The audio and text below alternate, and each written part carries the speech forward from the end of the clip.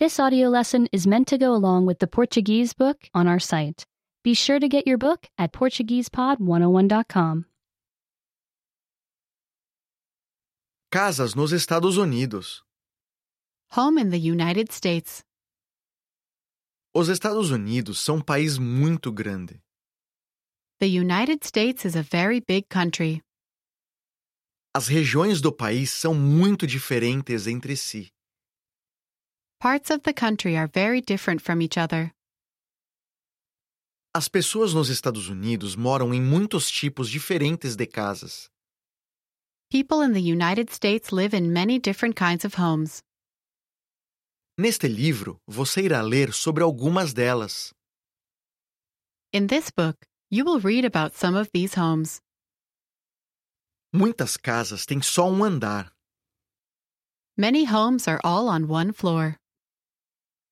Elas não têm porão. These homes do not have a basement. Algumas destas casas têm um pequeno quarto no andar superior. Some of these homes have a small room on the second floor. O teto deste quarto forma uma ponta. The ceiling of that room comes to a point. Algumas casas são estreitas e ficam enfileiradas. Some homes are thin and lined up in a row. Todas as casas são parte de uma grande construção. All of the homes are part of one big building.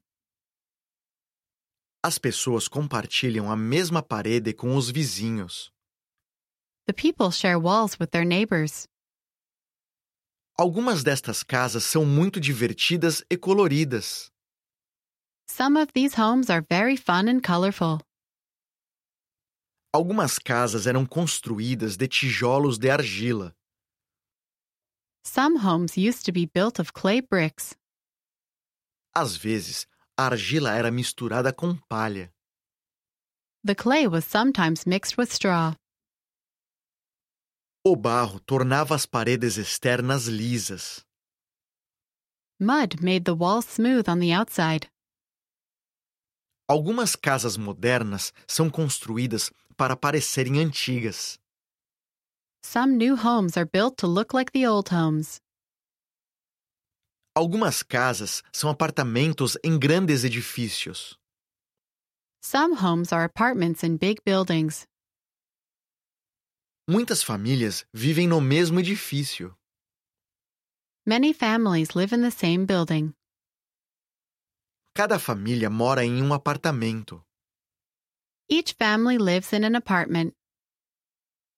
Muitos edifícios de apartamentos podem ser agrupados.